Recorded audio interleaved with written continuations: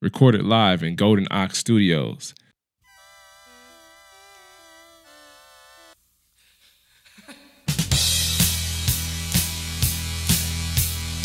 Welcome to another episode of Friday Late Show. It's a podcast about bombing because everyone does it.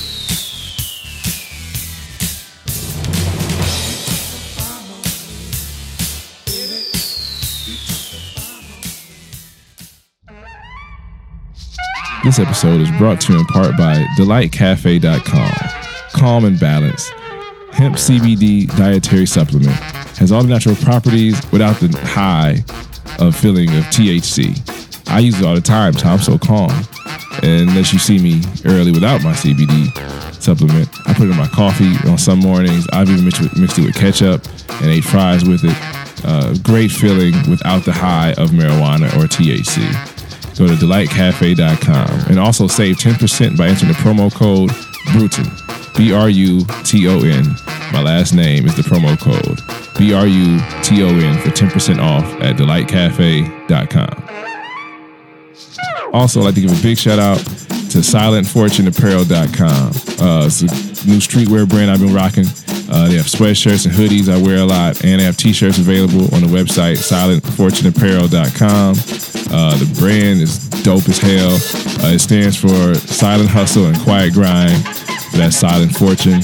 Also follow them on Instagram, Silent Fortune Mafia, and SilentFortuneApparel.com gave me a promo code.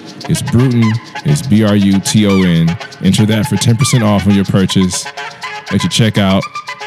Rock that new sweatshirt. Even tag me in it if you want. Or also tag Silent Fortune Mafia on Instagram. Check them out. And now enjoy the show. On this episode of Friday Late Show, I talked to a guy who's kind of like my big brother in comedy, Ramon Rivas. He started comedy here in Cleveland. He's from Lorain, which is a small city right outside of Cleveland. He was the first guy doing independent shows that people actually went to. So I've been trying to take over that torch when he moved to L.A. And me and him just got to catch up. We used to do a comedy festival together called Accidental Comedy Festival. So, it's a fun conversation. We disagree a lot. So it's fun to have those conversations with another comic to hear his perspective. Because we're both right. It's just to hear two different sides of it. It's a good conversation. Good episode. Enjoy.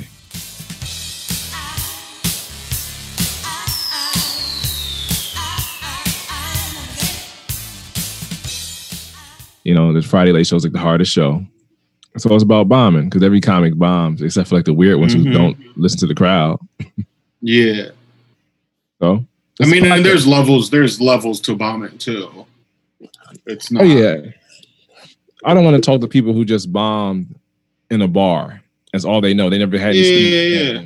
It's like not the same. Like your bomb hurt, but you didn't lose the same.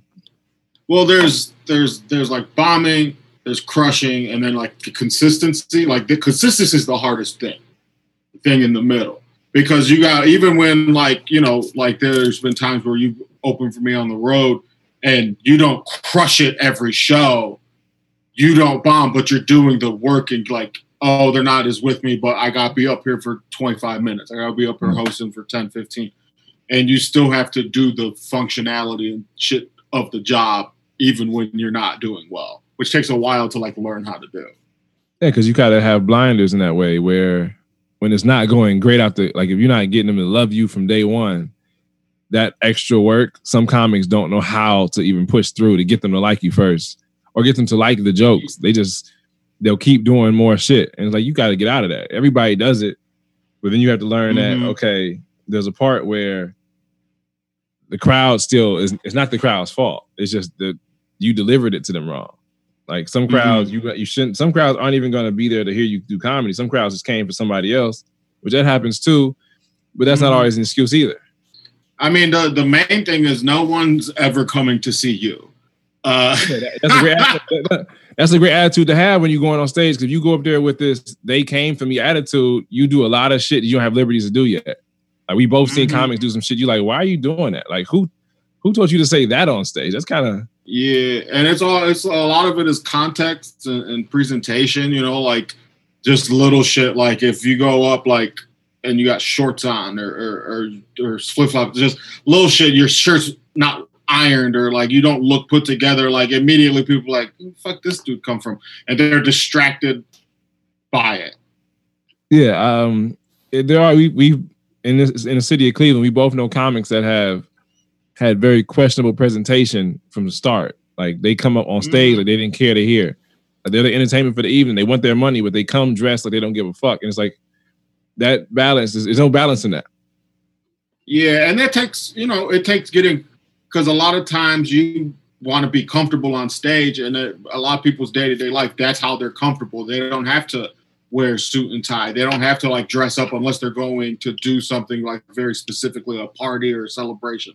And so it took me seeing someone like Dave Hill and then like seeing how he brings the rock and roll stagecraft and fashion to how he presents himself and how that impacts how the audience receives him and carries him. And then, just upped my level of comfort from like rumpled little bullshit shirts to like something that looks a little more presentable. Like I had show pants for a while. That's cultural, though. That is a cultural thing. I do believe that more black comics look at the performance aspect more sooner than white comics do. I think the black comics. What do you mean performance aspect? Like the jokes aren't always the first thing they lean on. Sometimes it's the bravado and the swag and the presentation. So if I'm wearing a suit, because that's how you navigate through life. You know what I'm saying? Like for a long time, like I just shop at thrift stores because like I value my saving money versus like flexing and flashing on people. But had to figure out how to elevate my fashion within that because I still can't afford to go and do a bunch of like just go to fucking Neiman Marshall and just buy a bunch of shit or like even Macy's and buy new jeans and all this shit. I go to consignment shops like Buffalo Exchanges or Plato's Closet and shit like that. Yeah. And I do it when I'm on the road and I just come up on like shit that cost way more than I would ever spend on myself. Oh. But like I'll buy a couple $100 worth of one pair of jeans, but for like $30, $40. That's an adult thing, actually. I was telling somebody that the other day how when tennis shoes come out, if you really want the tennis shoe, just wait for that broke person who really shouldn't have bought it to need the money. Mm-hmm. Like, I've been browsing Facebook Marketplace and Craigslist all pandemic, just looking at shit, just seeing if anyone's throwing crazy deals. Tennis shoes now are going for sale. Like every day, they're selling shoes for retail value because they can't try and run up on you because it's like shoes are still dropping. Jordan had a documentary; he's still dropping tennis shoes, so he don't really need to wait. They'll drop them online. Mm-hmm. But also, and like I got blessed by a couple comics I've opened for, like they're like fashionists, so they go buy shoes, and like I had Joe Coy buy me my first pair of Jordans, and I wore those into the ground, and then I had Ron Funches bought me my when I take my HBO Latino special, he bought me a pair of the Gatorade blue Jordans. Yeah. And so like I only wore those for that. And then like when I went to Atlanta, I bought my blue suede Pumas for when I take my Comedy Central special. So like I like to have those things, but I don't always have the equity to get it for myself. I know that's one thing I'm trying to think. When I started, it was more, I was trying to dress more white friendly. So I'll wear more button ups and nondescript tennis shoes. I will wear now for people. There may be people who listening to this who don't have a frame of reference for what white friendly means versus how you would normally dress. So how would you normally dress? How would you normally dress if you didn't have to cater to the white gaze? I would wear a black T-shirt with something on it. It's not always aggressive saying, but something like it could be silly. It'll be a graphic tee and usually a hoodie, a zip-up hoodie or a pullover hoodie. And that was like what I would wear on a regular day to day because I'm also a graphic designer, so I don't have to wear I don't sag my pants. I still wear fitted jeans. But it's like I just still wear clothes that the colors aren't friendly. Like I wear black a lot. I like the color black on T-shirts and clothes because I'm a lighter black jeans and black hoodies. Yeah, that's a biggie lyric. Face. I mean, but you still see my face because I'm light skinned, so it's still like I don't get lost in the colors, like the black. So I knew that, so I would wear that usually. But then I know. So that's what you're comfortable in. I wear muted colors like black and gray, and then I wear some loud tennis shoes just because that's like an easy way, like to make it pop. Yeah, so I wear some purple tennis shoes, but I'm wearing some regular dark jeans, no distress on them, just regular Levi's, and then a hoodie that's black, and the shoes are the ones you see, like that type of stuff. But around white people, and that's different. Then you start doing comedy, and now it's like, okay, this something about what I'm comfortable in will make them uncomfortable. Like I said earlier, just a distraction. So what do you think the distraction that you wearing that gives white audiences? Aggressive. They think I'm a rap. They think they're expecting more hip hop or Def Comedy Jam, or they think Def Comedy Jam means to them is more like they have control of my image more than I have control of my jokes. So now is that something you found as a projection from yourself onto them, or it's actual like experience that like this is them cause and effect of it? Actually them, because when I would do it, I would make conscious efforts to not say the nigga on stage in front of white, like a majority white crowds. And a guy came up to me one day after a show and said, "It's okay, you can nigger it up around us. We're okay with that." Like he thought I was not, like I was doing it for him, like not saying the word. And he was so comfortable to tell me that. I'm like, no matter what I do, it's your image. Like you control it. So I'm like, fuck that. I'd rather do it where I say what I want to say. And if you don't like it, that's fine. I'd rather feel like you don't like me because you know me, as opposed to you don't accept me when I'm trying to be your friend. It's interesting that like you dressed up for comedy the same way you try to dress up to impress someone on a date, or that you dress up to try to impress like a job. You can't go in as you, so you got to be someone else, which is weird to do in comedy because I feel like the comedy that resonates most with me, I don't even want to see the best comedy, but the type of comedy that resonates with me is the stuff that is the purest distillation of that person. But it's verbal. So, it's not always appearance. A lot of times it's both, man. You can't. Not in the beginning. Everybody can't. A guy like Cedric the Entertainer doesn't start off wearing suits. He develops that shit. Like you don't come out the gate being that. You get there. That's what I'm saying. Like when you start. There's people in the scene who, I don't even say scene. There's comics around country who the what they put, they dress like that off rip, and it gives them that, like JJ Johnson, always one of the sharpest. He always looking clean when he goes up. And it gives him a look of I'm in control in a way in front of like adult audiences that I will never come across as. I mean, there's ways to do it too, because his age helps. Like being older, he can look that part because then he also gets luxury of people thinking he's been doing this forever. So even if he hasn't been doing it for 20 years, he's looking like a Michael Collier, a Kings of Comedy, a BET comedy. Like he's dressing like them, doing the same position. So it's kind of like if you see a kid wearing all the newest basketball equipment on the court, he's dressing I got the high tech, I'm sponsored type look. What did dressing white give them or get out of the way that let you do comedy? Nonsense. Because especially in Cleveland, West Side and East Side look at each other a certain way. So if you come from the East Side, if you dress a certain way, they're like, oh, he's an East Side person, as opposed to we don't know where he's from. He could be from here. And we should clarify for people who are listening to this who may not be from Cleveland. West Cleveland is Cleveland. That's what it's considered, and it tends to be mixed, but the parts you know about are white. Where the bars are, where the businesses are, all this type of shit is white structure. And then East Cleveland is literally a separate principality that's been bankrupt since the 80s. And Cleveland can re-merge with it and help it, but it refuses to. While it gentrifies.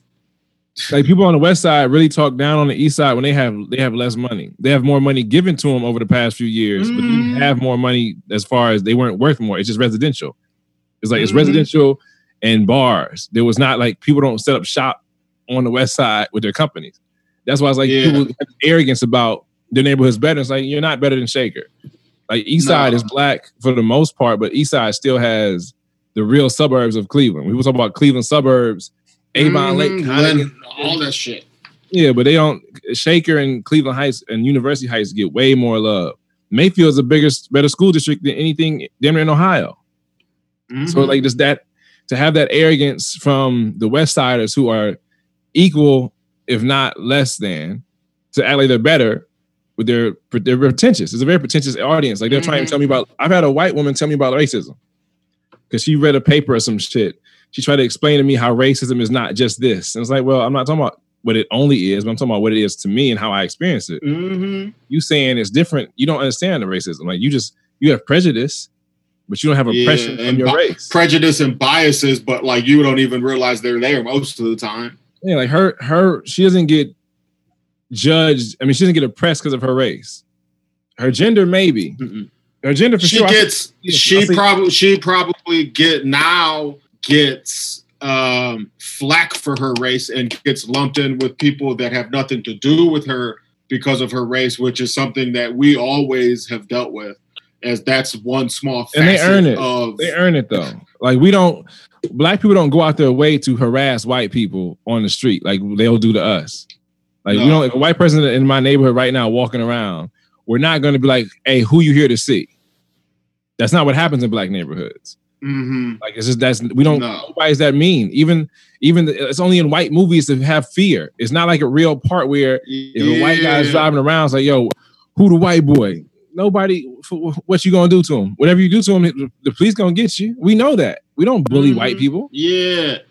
I mean, when I lived in Chicago, I worked with a kid who he lived in like this housing project that one faction of the Vice Lords was like started in, right? And it was literally like eyesight from where I stayed in the church. And he invited me over for the 4th of July just to a barbecue they were having. So I walk in and he's like, people going to look at you weird, but they'll just think you're here to buy drugs. And like we go inside, we go through this labyrinth of shit and we just chilling and I'm in this dude's house and we're eating and it's the hospitality extended. It was beautiful. And then I went back and didn't think anything of it. And I told my buddy who hired me the next day and like the other people, I'm like, oh yeah, I went over there, had some barbecue. They're like, yo, you went in there? Like they were surprised, but like I didn't think of the context of it because no one there would fuck where if I walk into like that same level of people projecting fear onto it of whiteness, I'm not walking out of there without being, what you doing here? Even does that make I don't know. It's an abstraction, but like I feel like so many people project fear onto something that's not there. Of course, that's what, especially any minority, any man that's not white, if you're over 5'7", damn near, they'll consider you threat just because it's easy. And then they have to go into a space and be the entertainment of the evening. You got to deal with their image of you being the boogity man that they don't really want to hear what you're saying. Even if you come in there as calm and as non-threatening as you can. Yeah. And even then, it may not even necessarily be them thinking that it's the preconception of the club infrastructure that those people may think that because you're not the homogenous view or look. Oh yeah, I've talked to you about it like where some comics are just parsley on the plate. They're not going to affect the palette. They're not going to affect how you feel about the show. It's just they're part of it, but it's not what you came for. And there's people like me and you, and there's white comics who do it too. There's women who do it too, where like you're going to taste me. I'm a course of the meal you're having instead of just like existing in it. And that's a hard space to grow from when clubs kind of, I don't know, he might say something that makes someone uncomfortable, maybe. And most clubs, especially in this area, they're not really that. They want liberal money, but they don't want liberal views in their establishment. They don't want no liberal money. Well, they want money, but they don't want. Because even when I'm not, we'll take the name out. I'll bleep the name out. So any names? No, I know. We know all the clubs. You don't got to say the name. You can just give the context. When a black woman was here doing comedy at a club, everything she did was more of a dramatic response. Like it wasn't like she was treating white people worse. She's just a diva. but that wasn't a racial. It wasn't related because of race. Like she would have been difficult no matter where she was, but her being there made them love the money, but didn't say that the personality wasn't worth it. When really, they've had white males come there and have less, just as difficult, and bring less people though. They won't have a sellout at all the whole weekend. They won't have any sellouts, let alone 2 or 3.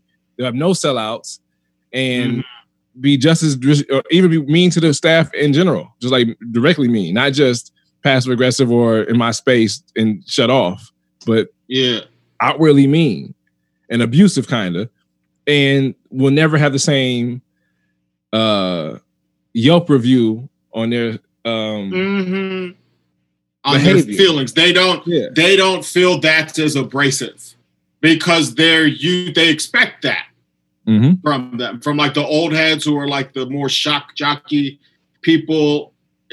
I don't know, man. It gets frustrating trying to bob and weave through that, because a lot of times we in order for us to do our best and not bomb on that late show, we need to be comfortable.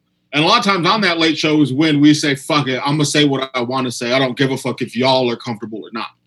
But that takes a lot of time. Like I know.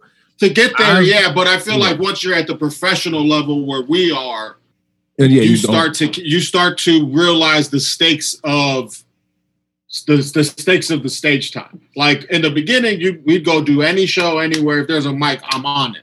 Yeah. And then once you start to realize the value of things, you're like, oh, that shows kind of negative stage time. It's a repetition, but it does not benefit me. I can't grow from it. I can't learn what I need to learn doing that lesson plan. We have to get to the point where we treat that second show, or even that for every show at a club, with that same looseness and callousness that we find in these other spaces. I was going to say, you're most comfortable at the Grog Shop, which is a space you cultivated to be your own. Mm-hmm. And your audiences tend to be mostly black, but they're mixed. Like your audiences there are more mixed than the clubs are on a regular basis. Oh yeah. And that's how accidental shows would be too. Yeah, because that's what it all tied in. Like I never removed myself from being the black show. It was never the black show. It was always, here's a show on Monday. And like I would have any comic that booked it. It wouldn't be like, oh, I have too many white people on the show, I can't have any. It's like, yo, if you gonna try and ask for stage time, come get it. It's the people who don't ask. Come get this bomb.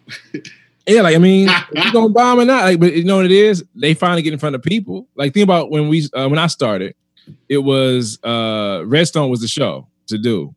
That wasn't the club yet, but the club, the jokes worked. If you had funny in the Redstone, you could apply that funny to the clubs in Cleveland. Like you could do it.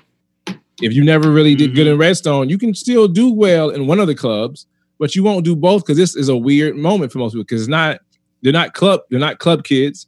They're just young professionals who came out. Now they don't really know about comedy. They're more a Netflix crowd. They're not really going to clubs, but they still they don't know about comedy. They know about vibes. And they laugh though. They still understand English and they fucking understand words. That's all comedy is. I hate when people come, well, that crowd with me except for comedy. Then you be a point guard. Slow that bitch down and set it 2 minutes. If you got a 5-minute set, that's cool. But 2 minutes at the most with hard-headed crowds, you can still get a good ending with a rough start. Is when you don't care and it's like, or you don't pay attention. Because there's halftime where you can be like, oh, what I was doing, they were laughing, so it was great. Then you hear the playback, you like, that laugh felt different because that first table was loud, but not every. I will say that there's been times where you feel like you finessed it, and I'm like, oh, you could have. I had higher hopes for you, but and then you'd be like, because early on in Redstone, every time you went up, you felt like you flexed. And I was very like when someone would do it, I'm running around doing so many shit. I mean, you do the same thing when you run a show. I'm not paying attention to what's happening on stage. I'm like, hey, you need a drink? Hey, you good? You need a seat? Let me go. You're politicking. And within that, you're listening to the room. Mm-hmm. And if they're killing, you start listening a little more. If they're bombing, you listen a little more. But I'd always hear you'd make the room audible, but it would never teeter either way. It was just kind of like, because I was speaking shorthand too. I realized I was speaking shorthand, and then I had to fight the image where people are like, well, you meant this when you said it. Nigga, did you hear the whole sentence? Like, I'm not gonna apologize for shit I didn't say. And the second somebody say, well, you said you came off like this. I don't care how I come off. Like, that's not my. I've been too old, too black for too long to playing that how I come off. I know that game, so I play that game. Now you say that, but you had pre-care how you come off because you dress different. Yes, they're not the same though. My presentation, but they are. Stop. Listen. That's an explanation. My shirt is something I can control. I put the shirt on to look non-threatening. My skin won't change, but the button-up shirt shows you I put some effort for it. Button-up shirts to everybody feels like more of an authority figure than if you have a t-shirt on. So if I look more formal, I'm not going to change the way I talk. I'm not code switching too, because nobody else in here is code switching. I had a white guy say a black joke before me. I had a girl say a band joke before me. Why should I be the one who has to taper who I am while everybody else can say whatever they want about a group they're not a part of? Mm-hmm. That's why my attitude never changed. Like, I'm gonna be nicer. I'm gonna tell my jokes. I wrote these jokes to be heard, not to pick on anybody. I wasn't coming out the gate saying women ain't shit. And I never said any other words. I never was a language person. I never loved to say bad words about people. I never said the derogatory terms besides maybe bitch about a person who I'm actually with in a conversation or a story. But then women would say, well, you shouldn't say that word. Nigga, I don't need your help. Like, you're one person who doesn't go to comedy clubs. I'm not trying to be your favorite comedian in this room. When I'm in that space of a comedy club, these jokes go now. Versus trying to make this crowd laugh. Then make this crowd. I heard too many comics talk about how they would try and make different sides of the city laugh. When I'm like, well, why don't I just start on that? It's gonna be they both gonna take the same amount of time. It just one hurts more because you're doing the same set constant. Not trying to merge the two sets together. Just the same set. I go to improv, die. Improv at Cleveland, taking L's because they like this nigga talking like a white boy. It's white boy comedy. You know, I'm talking about black shit as fuck. White boy comedy because my delivery is white boy comedy. Then I go to the West Side. And then in a white room, that same delivery is too black.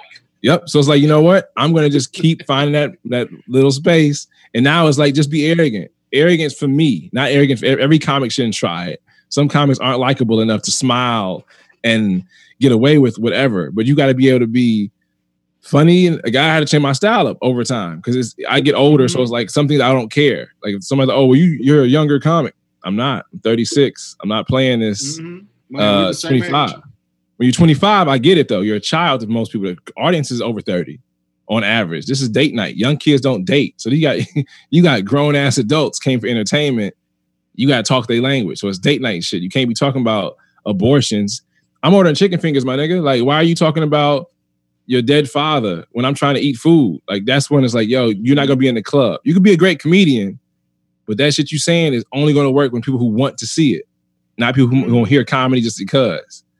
When you're the garnish or the side dish, you can't really say fuck the world. This crowd is mine when they came and paid for another man's face on the ticket. Mm-hmm. Well, and then even like I can speak now as a person who's elevated to headliner and is fighting to get considered to be the face on the ticket. It still feels like they're not coming to see me. It's like the club has this set path of doing things. Yes. And you know, even like look at the club, look at all the clubs that are reopening, and look how far out it goes until people of color show up. Look how far out it goes till women show up. Clubs. It depends on clubs. No, I'm talking about the people who are most of the people that look at the clubs in your city. Okay, fair enough. My city, I got you. Oh no, my city, yeah, because the one ain't opening, the other one's opening soon. And then the ones in I'm talking about the region. You look at your region, which is anywhere. Like I feel like most people, if they fuck with the comedian, they'll drive 2 hours to see them. True. So up to Michigan, down to Columbus, and into Pittsburgh. And look at Detroit. Michigan, barely, but yeah. Michigan, barely. But if you expand it out to 3.5, now you in Dayton, now you in Indianapolis, now you can get to a lot of different places with that. We did cancel Indy because it it didn't feel right. Like we both were like, yo, man, we had a concert on Monday to cancel on Thursday because it was way Sunday night. I mean, it was way too much. It was right after DL had passed out. So it's kind of hard to be like, yeah, let's go and be around a bunch of people who've been fighting the right to not wear masks and then put ourselves in that space. Mm-hmm. I mean, I had all my gigs got wiped. Like I mostly wind up doing a lot of DIY gigs, similar to what you do with the Grog Shop, but I'll try to set those up remotely. Mm-hmm. So I'll keep my eye on flights, find a cheap flight a few months out, and then schedule shit. So I had in the beginning of the year a little run of success going and doing those type of bookings together, and then like maybe a club or two around it. So it's very like hodgepodge, but I'm staying as busy as someone who has reps putting them in the club system. I'm just having to like operate outside of it and just like inch. I was talking to a booker actually about how a club wanted me to come, and we're going to go to this club, but they didn't want to pay for my hotel. They were going to do one hotel. So the feature would have to find his own place to stay. Being from out of town in a pandemic where traveling isn't even as easy as you, so you can't just go to somebody's house. Like back when you couldn't, when it was mad inconvenient. Yeah. Before everybody had the deadly flu, you could stay on the guy's couch because you weren't a threat to his whole family. Mm-hmm. Like if you had a cosign from another comic that said you're cool, then that's all you have to be is just don't sleep nude. As the headliner gets to a hotel, you can be like, hey, are you comfortable sharing a hotel with me? Like that's something you have to humble yourself to be willing to do. Yeah. But like, you know, like I had a gig I booked last summer. I was trying to get work for the fall and winter. Mm-hmm. I emailed a booker and they gave me a date in this July. So 11 months later, they offered me a gig that if I took it, as initially offered, I would have a no compete clause for 250 miles from this city from the day I accepted through 90 days after. So that's a year plus that I can't play this market around it. I'm not a draw.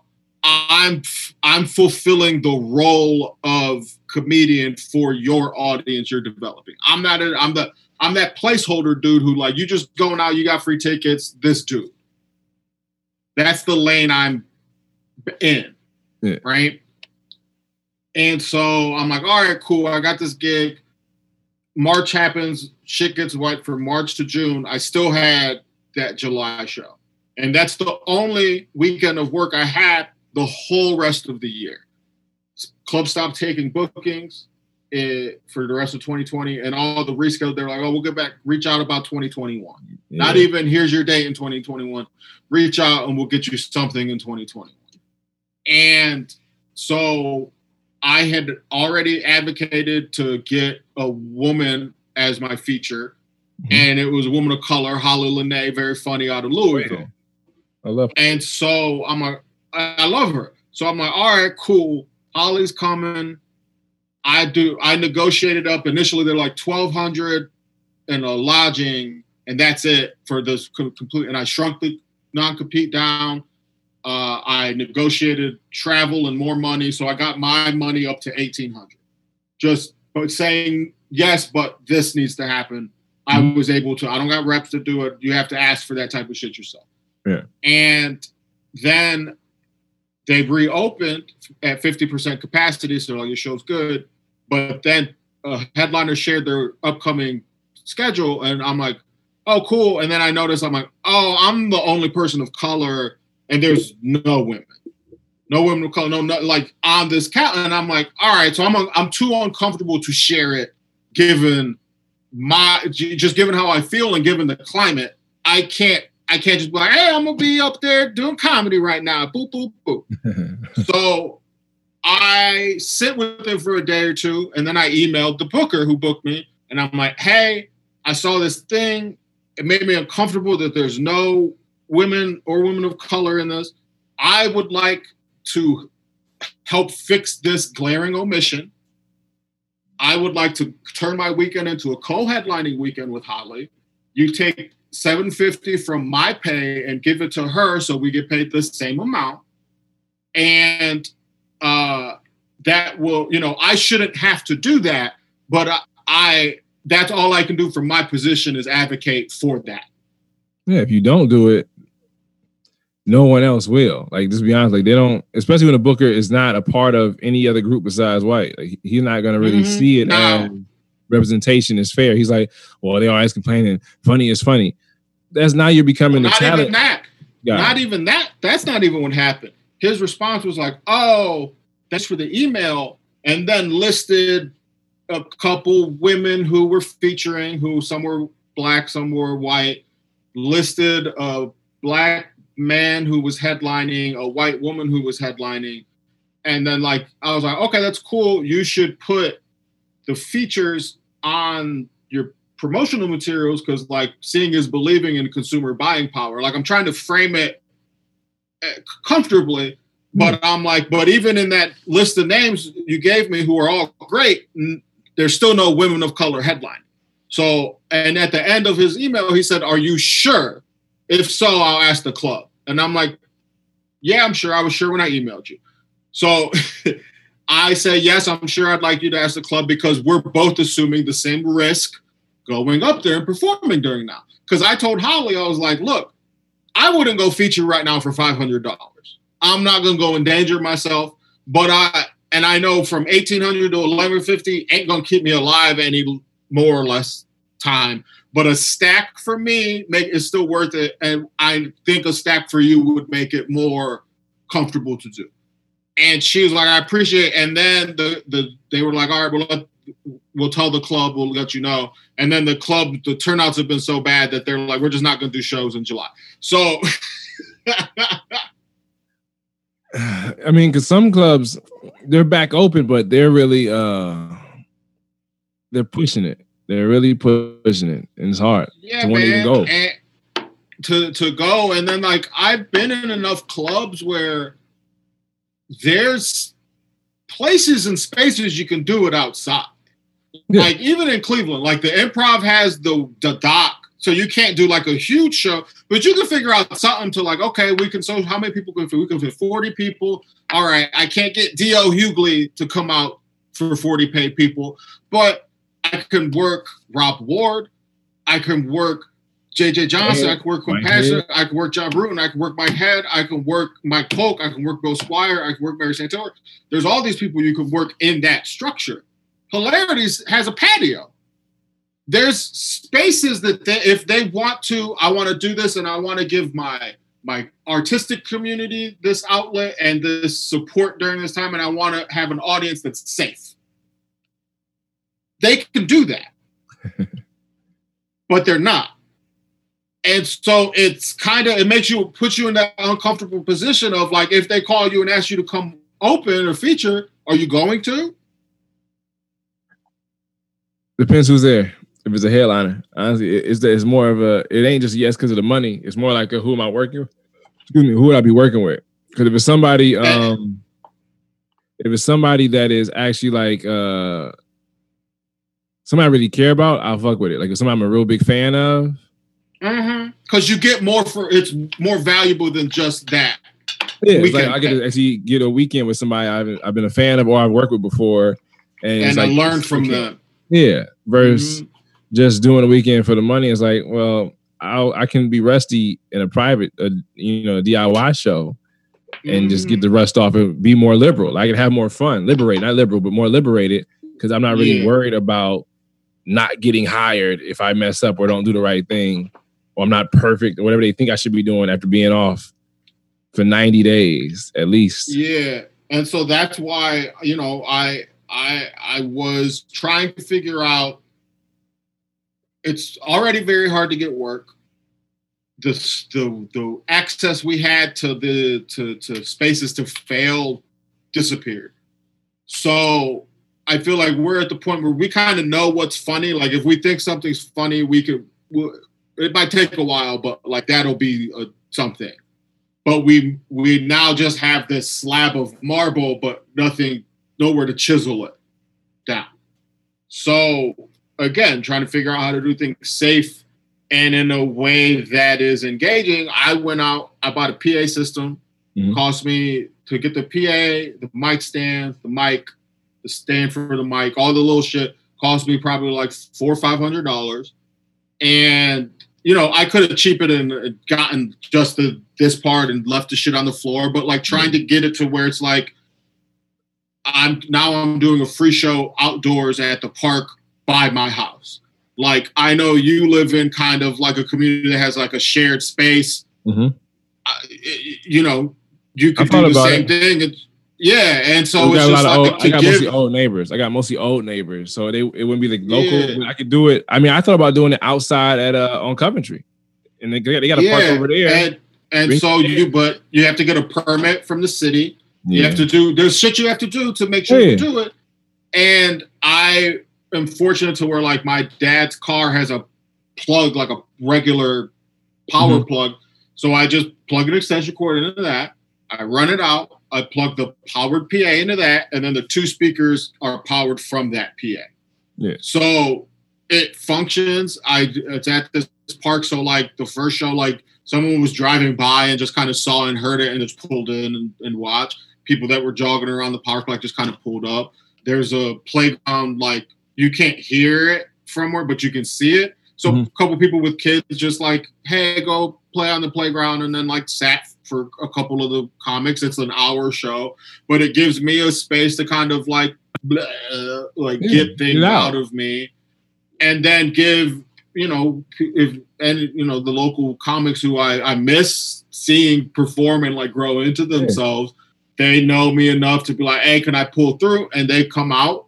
They get to like work the muscles that's atrophying, but also I want them to like expand what they're covering. So like talk about what you've been feeling right now. We all uncertain. We're all like trying to do what's right, but it's like that varies from person to person. So it's like I want to. It feels like a show and not a revival, but like a mix between like a revival and a rally. As far as like because you're in nature, you're outside. Like it's got an interesting thing. And to me, it's I grew up in this city. I was walking around the park the other day. My family's names are like in the sidewalk around the park from when I was a kid. So to do the community building that like you've done for years at the Grog Shop and other places, to have that happen in like the actual community I'm from feels really good. So maybe, you know, you think all your neighbors are old or whatever, they might appreciate that shit. Them are the ones who are at fucking the Improv on a Sunday or the Late Show. They get dressed up. They get dressed up and go. Yeah, because my neighbors on my actual side, my actual neighbors, like my next door neighbors, they come to shows whenever I have them in Cleveland. Whenever I'm like, yeah, I'm here, they come down. One woman, she's a hairdresser, so she brings people from her salon. It's supportive, but I'm like, if we did outside, I don't know who I could, you know what it is? I don't know the exact personnel that would work for that. Like, don't even worry about the personnel. All it is it's your vibe. So if you're like, hey, I'm gonna do an hour every, like I said, I'm doing Sunday. If you're like, I'm gonna do Saturday or Friday or a different night, and we all get a little network of shit, we can, you know, again, you don't know who's gonna do well in that space, so just let them go up and fail and figure it out. Like, there's no stakes. If you want to come out, and like having that freedom to fail is important. Like, it's important to bomb on the Late Show because you learn what to do and what not to do. Because I'm trying to think maybe what's the biggest lesson you think you've learned from bombing or any show, not just the Late Show, but any show that you did again, not just a bomb because of a bad show, but like a show that it could have been a club or it could have been a room that you do regularly, like something like that. Where one of the things I remember is the Improv hired me to open for Ricky Smiley, but then Ricky Smiley doesn't really use a host. He goes up, he hosts himself, hosts the show, and then closes it out too. But he'll bring up the comics. So he brought his feature, and he didn't know, like, that was the club advocating to have a local on the show, was then putting me in this position where now Ricky Smiley has to remember my name of this person he like just met and don't give a fuck about. Yeah. So, and that's nothing personal against me. It's his show. He's got a lot to think about. Now I got to introduce this kid. So the first show he's crushing and brings me up, forgets my name, forgets everything, right? So I go up and immediately the crowd's just not fucking with me because it's like, if he don't remember you, the fuck do I care about you? Mm-hmm. So again, I was at the point where like the improv is a very hard room, but it makes you work. So I'm like, all right, I got to be up here for this amount of time. And also it was when I was hitting that vibe of like, if I'm a bomb how I want to. I'm not going to bomb code switching. Mm-hmm. I'm not going to bomb trying to make you think I'm, look what we got coming. I'm going to just me. And I'm a bomb how I'm a bomb. And so in that space, I did something that I'd never done in that space before because I'm usually kind of in my comfort zone. So I'm immediately uncomfortable. So I'm like, all right, fuck it. We're going to go do what we want.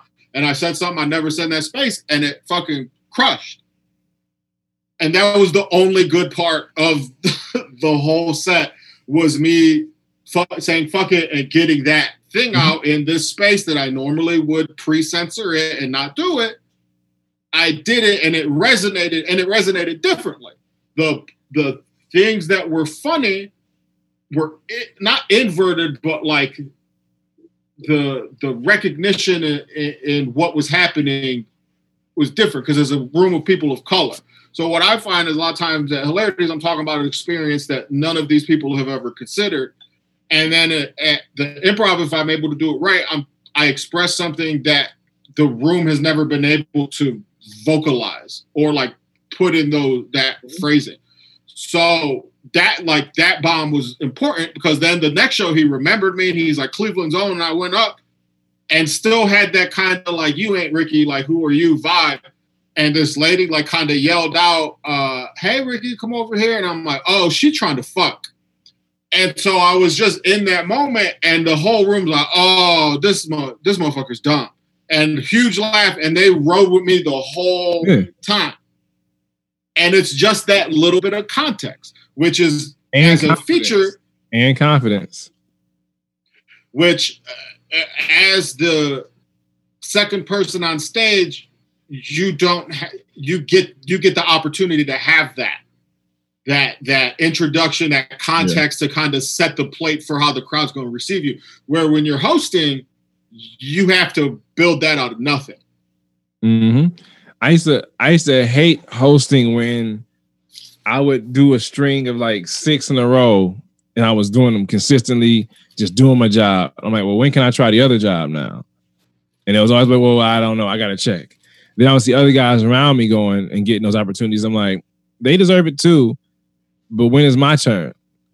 And I used to hate when you couldn't ask. Like I wasn't raised where you couldn't ask questions if you're really gonna be like legit. If it's a real question and you're not questioning.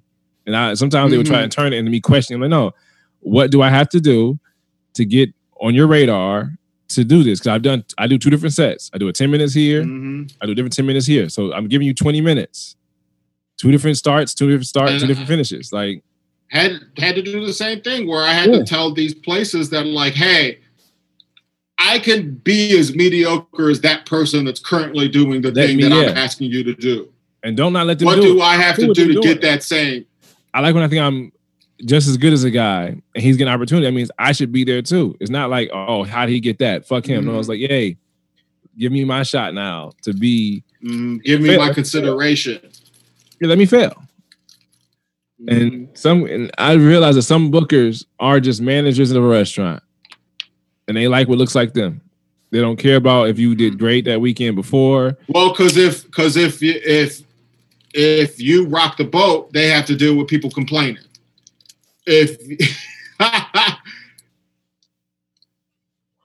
Yeah, when I got my first complaint, I was already in it for almost 7 years, and I'm like, man, when the fuck did this become a Yelp review where they can tell you what I should be talking about? And that's where it's never. I feel like once you get hired by a club to do the weekends, at first you like, I don't know. But after a bit, you're like, all right, y'all trust me, so I'm gonna just do whatever the fuck I feel like doing.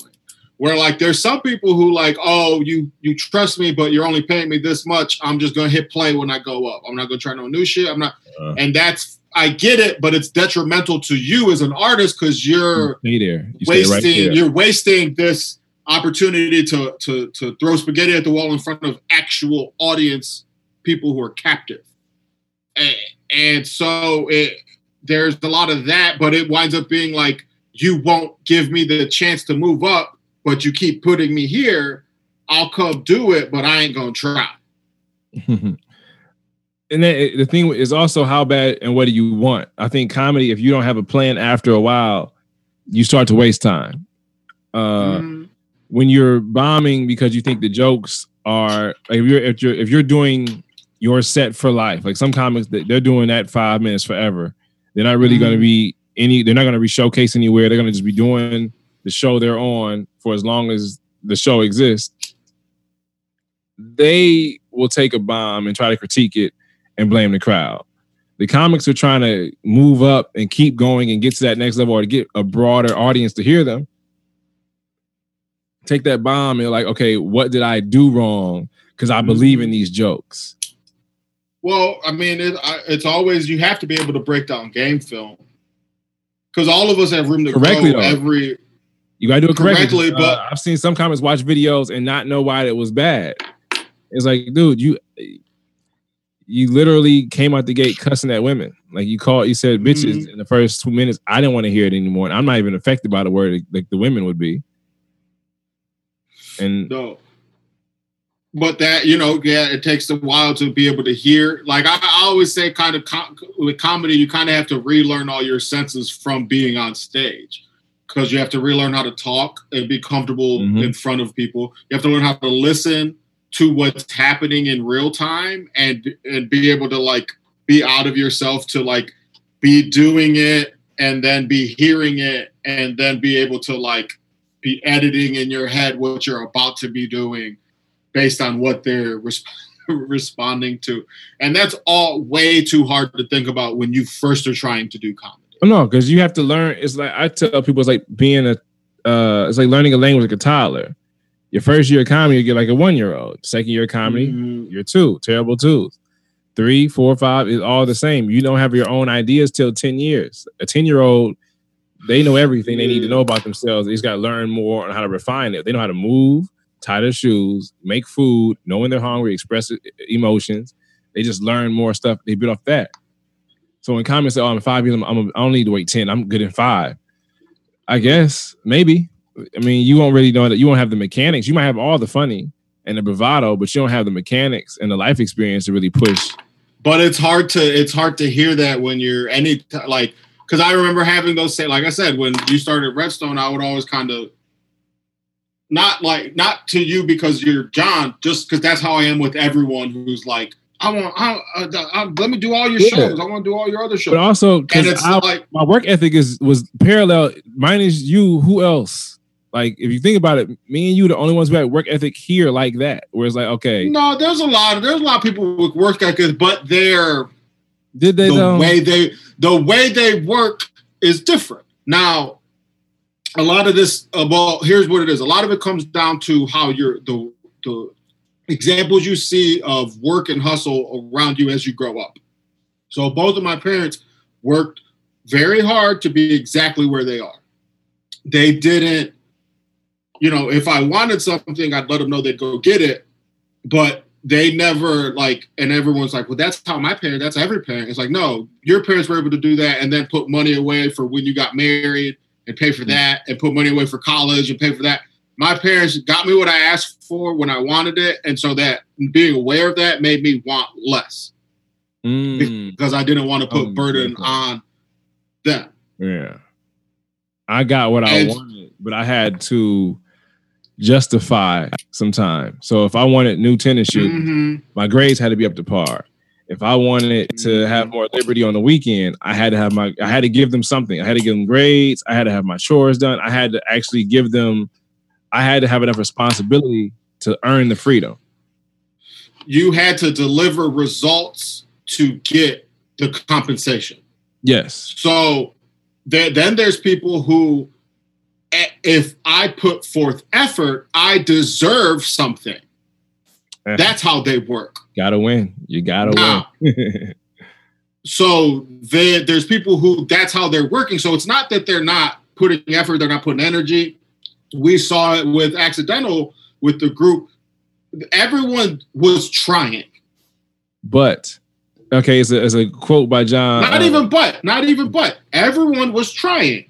But when I stopped being the, hey, you do this, like clearly assigning, which felt very bossy to people and was like, all right, just do what you want.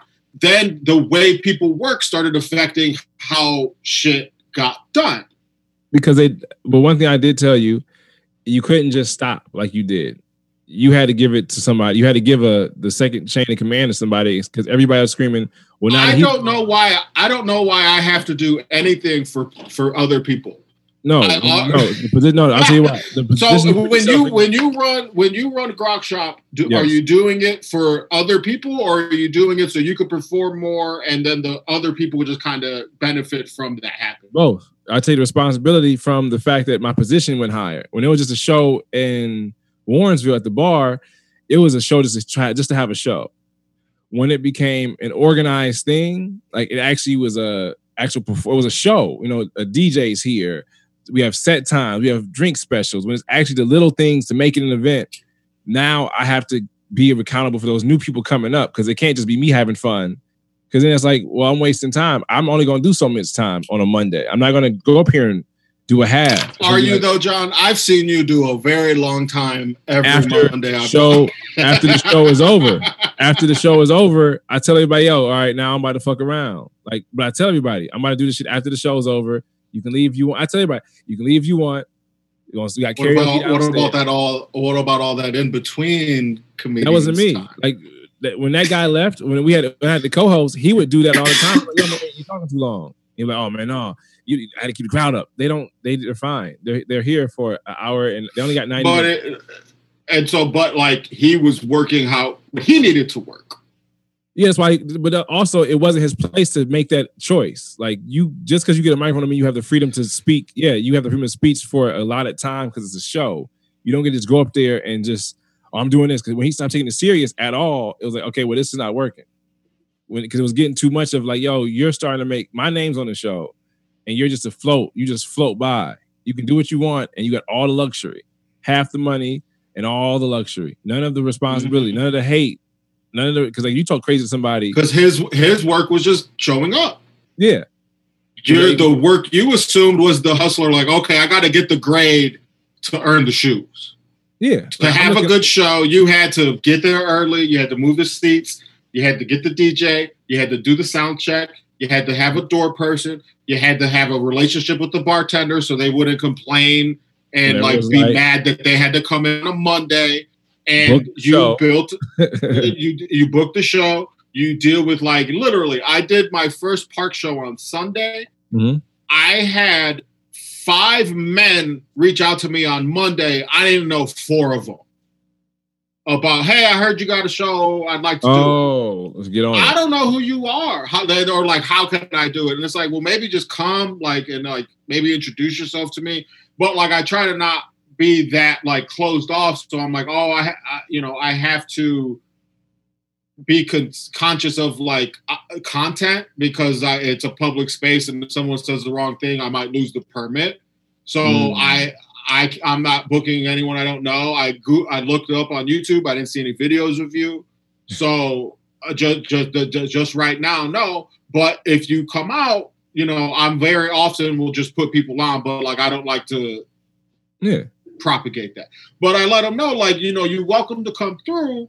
And you a comic? Cool. Because I've gotten that opportunity where I'll go just to humble up and because I just love being around comedy. Oh, there's something happening and I ain't doing shit. I'll go. Angel Isaac did a show in Lorraine, and Mike Had and Chris Harvey and Wanda were on it. I'm like, oh shit, they all a 10-minute ride from the crib, and I went. I didn't go up, but like I just fell through because I fuck with comedy. Now, had I gone earlier, like when the show wasn't already happened, maybe he'd be like, "Hey, you want to go up?" That's it. It's the producer's discretion whether they have the space to add that chance in the show. But it's lower if I don't know you, and it's lower if things can lower it. But a lot of times, the grace of just being a comedian will get you an opportunity. Because mine, I don't like when they come at me too arrogant. And I've told them how you got. I just bring up, hey man, you wouldn't talk to anyone else like that. Like I don't know why you think that I'm the guy that's run up on like, yeah, book me, I'm funny. It's like, well, what job have you ever gotten by saying, hey, I'm a hard worker without filling an application? You just run up on a manager, yo, hire me, I can do this job. Well, I don't really need you to. Like that's the part you're not really. The oblivious arrogance is the part where I start reacting to him like, hey man, there's a way to do it. And you're not doing it right. And the way to do it is if you go reach out to someone you don't know, it's like, hey, I heard you got a show. Give yourself context. I live in like one comic did it. He's like, hey, I just moved to the area from a different state. Mm-hmm. So I'm just trying to figure. I saw you have a show, and I'm just trying to figure out. And I plugged him into like the mics I know that started back up, and told him to fall through. But the method you should use is if I'm reaching out to you, you should include a clip. You should include your website. You should include specific dates. If you're like, hey, I'm available, if I could do it sometime in July or sometime in August, then you're giving me something like actual zero in. But if you tell me you want to do it sometime, it's like, man, I got people I know who I want to come through. Yeah. Because I only had a few people ask me, can they go up? I said, it's really just 3 people the first time and 3 people the second time. I'm not really making it into a big deal. I raised 1 people to come through and get the rust off. It's not really for anything. I just paid for some masks just in case people try and give me a hard time. I just bought I bought 25 of the masks with the logo on it. Yeah. Just to pass out to people for $5. I mean, the show free, but the mask costs me money. So fuck $5 for a mask if you don't have one. And if you don't want to wear one, I'm not negotiating because. Yeah, I got and like the show on Sundays. I don't want to charge. It's a park. Like I just want people to come through and like be around each other in a safe way. But I recently. Ron Funches partnered with Pro Wrestling Tees, and they made a sub store specifically for comedians. So I was able to sign up for that, and I have a couple shirts up. But I'm going to make a shirt specifically designed, kind of South Lorraine centric, but like let people know like if you want to support the show, the shirts might be like more expensive than normal, but like I make a donation across these things, and then the money I use that money to pay comedians. Yeah. So, because I've been, if you drive out, I give you $10. It's not much. Like I'm losing money on doing things, but like I just want to give people value for their time, and like it's the least I can do. And hopefully, like it gets to a point where like the comics kind of either before or after, like we all kind of maybe share a meal together and like we hang out and like just vibe for a bit, because I do miss that. Like the name of the show, the second. Late show.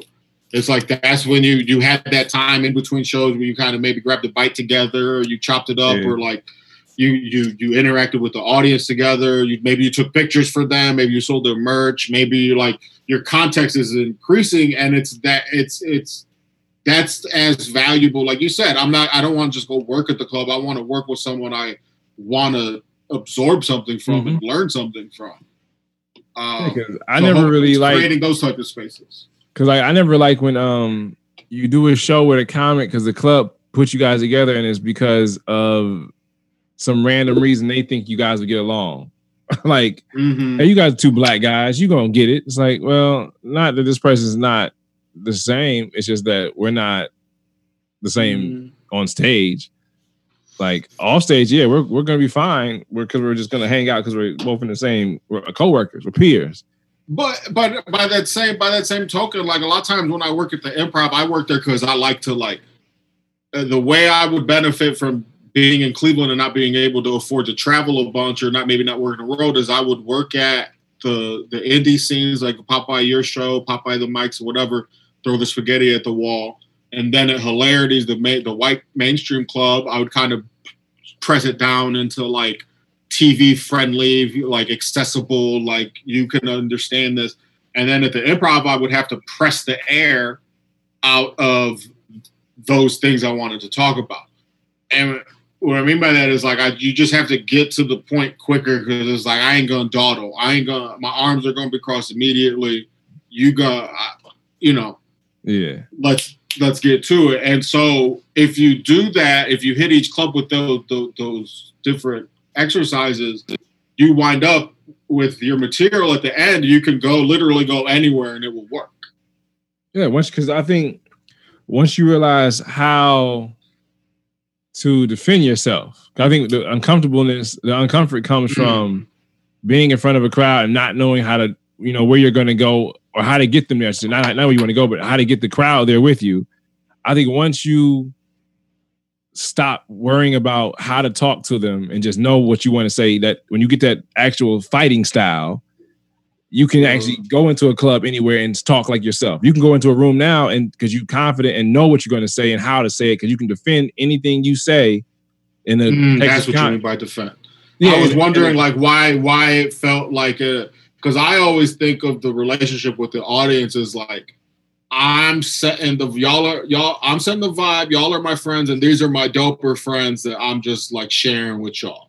So it's a very like there's not a fight happening, but there is a mental fight happening. Like to go back to the close, from the moment the spotlight hits you and you walk on stage, there's things you're battling in people's minds before you say one word. And then because you talk fast and you mumble, that adds that adds more space that they can put into it. That's more space. With white people though, only white people say that. Well, even like you said, you said black people are like, listen, white.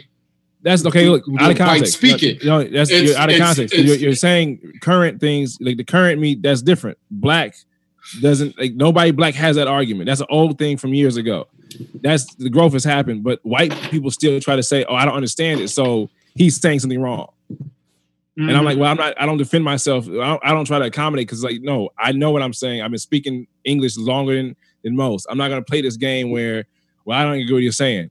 You don't understand the context, or you shut down listening. It's not that I was talking too fast. Even in saying that, Yusuf Ali, who is very, very funny from Cleveland. He mumbles. He's so hard to understand. We're not the same. My voice is heavy. If he crisped it up, his jokes would hit even harder. And so it's not. You're not the same, but it's the same lesson. Everyone needs a post game. LeBron was nasty from the moment he came in, but he hit a different level when he learned how to post up. Still can't dribble. Different. Still can't. But that's because you coach basketball, so it's like skill on skill on skill. That's just one extra skill that you could pick up if you're naturally athletic. You don't have to learn any of this shit if you don't want to. No, it's like if you're charismatic, you get away with a lot of bravado because you can just be charming on stage. The jokes don't have to be that good because you can fake it a little bit. Because you're low energy, like I'm low energy, do you feel like you've figured out bravado? Yeah, definitely. I've changed around because being in different cities, it's different energy because it's less hometown shit versus I'm here to be a comedian. Well, it's different for us on the East Side. When somebody comes to your show, they don't say, "I hope you're funny." It's, if you're not funny, I'm going to roast you. And every black kid you grow up with thinks they're funny too. So it's not the same like on the West Side or the white kids who don't have, everybody's, I think, they're entertainment. They're all not comedians in their heart. On the black side, because they all feel like, nigga, we funny. I'm funnier than you. It's like, all right, man. Like if I tell a white boy I'm a comedian, go ahead. Have you seen people who've said that to you who then became comedians or who went from audience members to performer? I've asked them to do it. I'll tell them go up and try it. Hell, like Ulysses was that way. She wasn't a bully about it. She wasn't trying to be an asshole. She just said, I want to try it. And it wasn't a reaction to, she saw me perform and figured it's easy. She just wanted to try it. And I'm like, that's fine. Anybody wants to try, I have an outlet now. But I do know when people come to the show, it's more attention with a black crowd. They come in the game like, I'm funny, you better be funnier than me. I'm the standard of funny. You better be funny than me. You performing for me. While a white audience, they're more of a gang mentality. If one person don't like it, they all kind of try and turn on you. That's why this person black speaks out more, because it's to them. As opposed to you got to bomb and offend some people for a white crowd to really turn. That's interesting, because I had in DC that I was closing out like a monthly show, and like the headliner that weekend dropped in, and then like Tony Wood was there too. Mm-hmm. And so like Tony Wood was just hanging because he lived in DC, and I'm like, oh shit. And the manager was like, oh, should I go ask them if they want to do a set? I was like, hell yeah. And Tony was good, and then the headliner went up, and he was like, oh, I'll just do 10. And he did like 25 minutes, and he simultaneously crushed and bombed. He bombed with he bombed with women. He made a table of people walk out, but he, while making a lot of people laugh very hard. And then I went up after that. And it was a challenge, and it was fun to do, because you don't know, sometimes that's even harder than coming up as the host. Yeah. When you have this like awkward tension energy that's like resonating in the room, it's a different wave. It's also different approaches to it. Like, I realize when I do the improv, I don't try to really overperform for them. I don't try and say, hey, everybody, how y'all? No, I don't do that, because that crowd is so abusive that if I do that and it's not completely what they like, they're going to start mistreating it. And it's not real either way, so I can't even defend. I'm just a nice guy, y'all. It's like, all right, see, now y'all bullshit. I try to be nice to you. You treat me like shit. And you can't have that. That's not a relationship. That's like a first date. If a girl like, you ain't open the door for me. You don't love me. It's like, I just met you. So you can't really complain to them. So I just come out the gate like, yeah, so y'all here tonight. Give yourself a round of applause. Thank you for coming out. And it's trash ass traffic. You get their energy together, and then you take it. Yeah, I make sure they come down where I want them first. I don't do the, ladies, just clap your hands. I'm not going to talk to y'all again like that. I'm not going to separate and get the women involved. I'm not for the women. I'm not for anybody. I'm for myself and anybody who wants to laugh. I'm not telling jokes to make you feel any kind of way about any group. Like, oh man, the way you feel about white people is it's now people. Do you feel aware that what you say affects different people differently? And as an adult, are you trying to get them all to the same place by the end of your joke? Yes, because as an adult, I never was one for hate speech. I don't prefer it. I don't get involved with it. I just don't let people think that I said something aggressively is the same as hate speech. And people like to try and make those two synonymous, where you said that very aggressively. Fuck off. I didn't say anything mean. Like, if you want to try and play that game, that's the perception of aggression, is a big black dude vocalizing an opinion I don't agree with. Exactly. So I can't apologize for that. It's aggressive. And it's like, nah, it's not. I said that while sounding like I'm sleeping. Well, no, I'm saying I can't start to take my teeth out because somebody thinks I might bite them when I have never bitten anyone before. So it's like, I can't let you get me for a charge I haven't committed a crime on. Like, oh, he's angry. Not until you make me angry, which is fair. Everybody can be angry. Don't make my anger a weapon. Don't try to make it seem like when I'm angry, violence happens. It doesn't. Like, yeah, when you're indignant, when white people are indignant, it's fine. But woman. That's why I have a theory that like our safest weapon has always been pettiness, because it's a way to say what you want to say in that like incisive, cutting yet like deflating method, because we can't be just indignant, because then it's like, well, what do you mean? We can't be mad the way we actually feel, so we just got to snipe. Petty. It's the safest way for us to get. We got we got to use their rules to justify our way, which is very fucking exhausting. Like for a white person, right? Go ahead. Oh, like for a white person to try to question my blackness, which is out of their, they don't have any idea what that means. But they're trying to say, well, you're not really black. It's like, what would you like me to be? What do you think black is in your mind? I've also been trying to get, instead of saying black, just say American. No, they'll say, like, I've had somebody question my, I'm black. When someone's like, you don't sound black enough, like, oh, I just sound American. And like, what do you mean? And like, I'm from America. You're from America. You sound like me to me. What do you mean? And you just get to start fucking with them, and then like get them to like sound like assholes. Because when they actually have to start like explaining, it's like, yeah, you wouldn't say that if a dude from the South came up and he talked like this, you wouldn't be like, well, you sound extra white, or you just be like, oh, he's just from the South. I talk like this because I'm from a specific part of America, and my experience made me sound like this type of American. Yeah, but when they try to point that out, well, I don't understand it. I told a guy we know that that's not my responsibility to be that guy. Like, they can quote that and say they don't understand it. That's one person out of hundreds.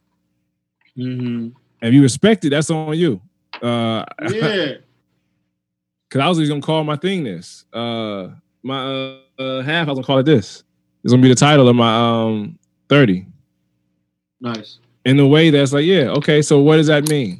Like, I can explain how I'm American made. Like, born and raised here. We didn't come on boats on some chasing a dream. We made one out of being stuck here.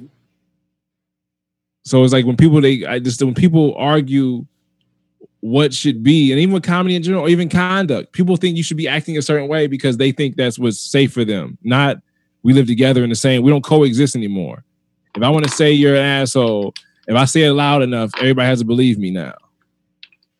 And it's like, well, how are we going to keep this art of conversation in a humorous way alive if everybody keeps getting called out for being mean? It's like, well, we're funny. We're not serious. Yeah. So if you take my joke as a serious quote. Yeah. Well, like that's the duality of comedy, because like I talk about anything I'm willing to get beat up over after the show. And sometimes that dumbass conversation you just described is that person trying to beat you up without being like physical, without whatever. They're like, well, I want to fight what you just said. And it's like, okay, where from what? Like some white lady was like, has Black Lives Matter like helped any city? Has it done any of this? Has it blah blah blah? Has it helped anybody? And I'm like, has it helped Black people? And I was like, have you done any of those things? Because if you're trying to imply that this organization is trash, that means you're also trash, because you ain't doing shit either. But it's annoying shit like that. When people try to make it about the pure victims, is a very weird space they try and put people in now with race involved, where they'll act as if the cops are doing some damn fine police work because they got a real criminal off the streets because he had a record. Which, I don't know if you know the study, if you leave the house for 6 hours, you usually break a crime. You usually commit one crime. It's not always a big deal, but it could be the littlest thing. Whether you didn't recycle, you crossed the street when you're supposed to, you were driving while texting, driving on your cell phone in an area that's restricted. It's so many crimes that are, so many laws are made. I got pulled over in LA. The reason for him pulling us over was because we had shit hanging from the rearview mirror, and it was literally air freshener designed to be hung from the rearview mirror. Dude, he just wanted to pull us over. I had a cop tell me that I had a equipment violation because my middle mirror was gone. Both my side mirrors are gone, but the middle mirror that on the rear view was ripped off. I told him somebody tried to break into my car. They knocked it off. My radio was gone too. I said, they came in the car, they broke it. He said, well, the car's unsafe to drive it out of rear view mirror. I said, that's not true. you take a driver's test with both the mirrors on the side. You got to have those. You have to have 2 mirrors, and that's not even a fucking thing. He pulled me over first, and then saw, oh, you had the seatbelt on, you weren't speeding. Mm-hmm. Oh yeah, your mirror right here. Which nobody think about last time you put behind a car and looked in that mirror. Like nobody even cares about that mirror. It's not even a fucking thing. So I mean, I use it because I have it, but I mean, I would have tapped if I didn't. It's not even an equipment violation. So I'm like, man, this is dumb. And it's like, and here's the thing: if the police enforced masks on white people the way they respond to most anything a black or brown body does, white people would be up in arms. They are. So like, oh, you're gonna give me a ticket because I'm not wearing a mask? You're gonna give me a ticket because I wasn't wearing a seatbelt? Like, it's my life. I do what I want to do. It's the same fucking thing. But the rules are for us. That's the whole other thing. The rules are for us, though. The rules were never for them. It's implied. Like, hey, if you don't, if you feel like it, can you do this? Mm-hmm. The funniest thing, my favorite video before I let you go, was one that had white guy getting arrested, I think, at the airport, and he's screaming, "You're treating me like a black person." No, I'm like, this is the best. I mean, it was like scream crying. Yeah, it's like, this is the best video ever. Like, the fact that you know that this happens and you're okay with it. You're a piece of shit. I hope they treat you exactly like a black person. I hope you get the treatment you're thinking you're getting. Mm-hmm. You're just getting told no. Yeah. You're just getting asked to like be accountable for a moment and be inconvenienced. Like if I let being like questioned or being inconvenienced or any of those types of things make me feel like that, I would be like that like all the time. Oh yeah, like I told somebody because they started saying that white privilege isn't a thing, and I'm like, okay, don't call it white privilege. Let's call it white comfort. As in, your comfort is more important than my safety. As in, if you complain now, your comfort is more important than my experience. Is an even better way to put it. Oh no, for me it's safety. They don't just ask me to leave. You gotta remember that. We don't get asked to leave. We get a whole nother situation. We get asked questions for aggression. You have any weapons on you? Not why are you here? What's the problem? We don't get asked what's the problem first. If 2 cops pull up to me and a white girl arguing, they're not gonna ask what's the problem. They'll get the story after they take me out. After I'm taken care of, now they'll talk about what happened. So you only get one side of the story now because I'm in cuffs in the back of your car, and she has to be now reasonable enough to say, "Oh no, we just were arguing about," and now it's, "Oh, okay, are you sure, ma'am? Because we'll love to take a nigga to jail. Like, why not?" So I'm gonna put this episode up sooner because it's very COVID and current. So you're gonna go at probably 6. All right. Well, yeah, man. I hope people keep listening to your podcast. Keep doing your thing. Have you gotten to like work on bits gotten input from the headliner from their watching your set the first show and then applied it on the second show? Yeah, when I work with Ali, he does that often.